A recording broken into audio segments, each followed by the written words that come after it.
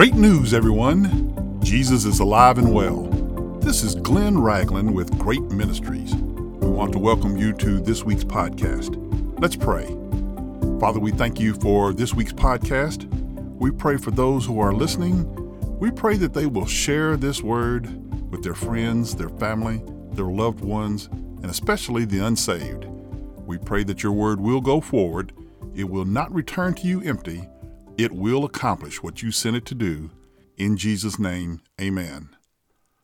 This week, we are continuing our discipleship training, and the title of this week's podcast is You Are Forgiven.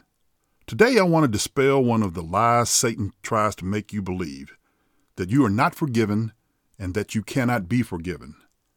When Satan tries to tell you that what you have done in your past life cannot be forgiven, you have a choice. You can believe his report, or you can trust in what the Word of God says. As a disciple, it is your duty to let others know that yes, you have been forgiven, you are being forgiven, and you will be forgiven. Here is my basis for eliminating Satan's lie. It is God's nature to forgive. God is not like a man who, depending on the day of the week, will forgive. Psalm 86:5 states that, "For you, Lord, are good and ready to forgive, and abundant in mercy to all those who call upon you." My friends, we must always stand ready to forgive, which, as you may know from personal experience, is very difficult. When someone has done you wrong, the quickness in which you forgive is in direct proportion to your Christian maturity. Do you hold a grudge? Is your motto, "I will forgive, but I won't forget"? Isaiah writes in chapter 43, verse 25, even I, am he who blots out your transgressions for my own sake, and I will not remember your sins. So if God says that he will not remember your sins against him, why are you still having mental flashbacks of when you were dishonored? How often do we recall our sin against someone else? I would suspect very rarely.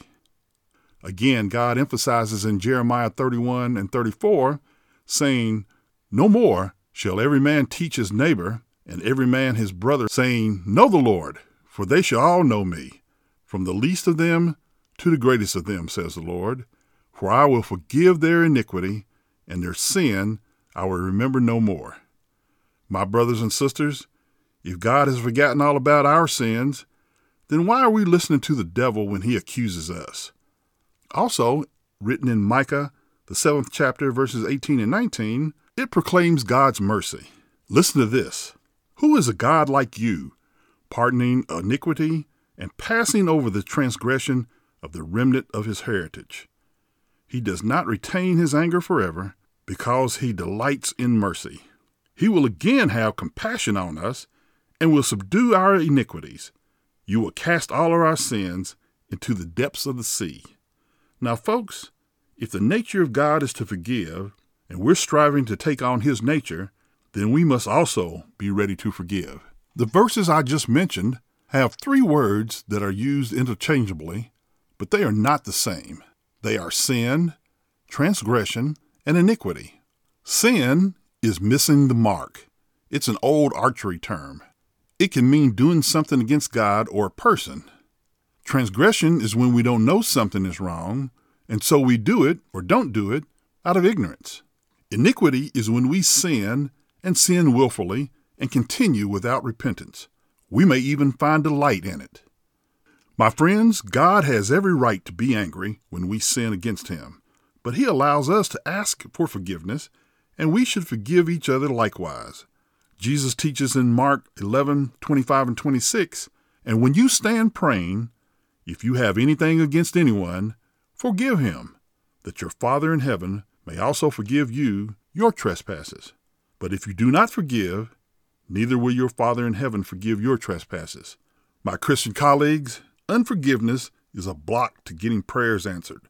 I'm amazed at the stories of weekly church members who refuse to speak to each other, or sit in the same section of pews, or make eye contact, all because of unforgiveness. Notice that I call them church members, not Christians. Peter asked Jesus how many times we should forgive our brother who has sinned against him? Up to 7 times? Jesus answered in Matthew 18:22, I do not say to you up to 7 times, but up to 70 times 7. Now we are not to count up to 490 times, then blast our brother for sinning against us after forgiveness number 491. Jesus is saying that we should have unlimited forgiveness. Again, this is a radical response to the damage another sin can have on you. Right now, the world is in retaliation mode with no end in sight. Paul writes in Ephesians 4:32, and be kind to one another, tender-hearted, forgiving one another, even as God, in Christ, forgave you. One act of kindness, one act of forgiveness can start a chain of events that the world needs today. In addition to the benefits those around receive when we forgive, there are other blessings. In Genesis 33, Esau forgave Jacob, his brother, of the deception Jacob had mastered years earlier. Jacob had tricked his father Isaac into giving him the blessing instead of to Esau. Through the years, Jacob had prospered, but so had Esau. Later on, Jacob's son Joseph forgave his brothers, who had sold him into slavery. Even after Joseph had forgiven them, the brothers were fearful that Joseph would retaliate. Listen to the story in Genesis 50, verses 15 through 20. When Joseph's brothers saw that their father was dead, they said, perhaps Joseph will hate us and may actually repay us for all the evil which we did to him. So they sent messengers to Joseph, saying, before your father died, he commanded, saying, thus shall you say to Joseph, I beg you, please forgive the trespass of your brothers and for their sin, for they did evil to you. Now please forgive the trespass of the servants of God of your father. It has been said that this part of the story was made up, that the brothers were just trying to save themselves from the wrath of Joseph. Now let me stop right here. The brothers expected Joseph to respond like most humans would respond, with revenge. But Joseph had a different character. He had the character of God. Again, God's nature is to forgive. Continuing with verse 18, then his brothers also went and fell down before his face and said, behold, we are your servants. Joseph said to them, do not be afraid, for am I in the place of God? But as for you, you meant evil against me, but God meant it for good, in order to bring it about as it is this day, to save my people alive. Now therefore, do not be afraid. I will provide for you and your little ones. And he comforted them and spoke kindly to them. Wow, what an example of forgiveness. Joseph is what the character of God looks like. Jealous brothers, they were forgiven. Sold into slavery, forgiven. Accused of adultery, forgiven. Wrongfully put in prison, forgiven. Freed from prison, thankful. Given unique God-given abilities, thankful. Placed second in command in the whole country, thankful. Given power by Pharaoh, thankful. Given character by God, blessed. And so, my Christian friends, Jesus gives us the ultimate example of forgiveness.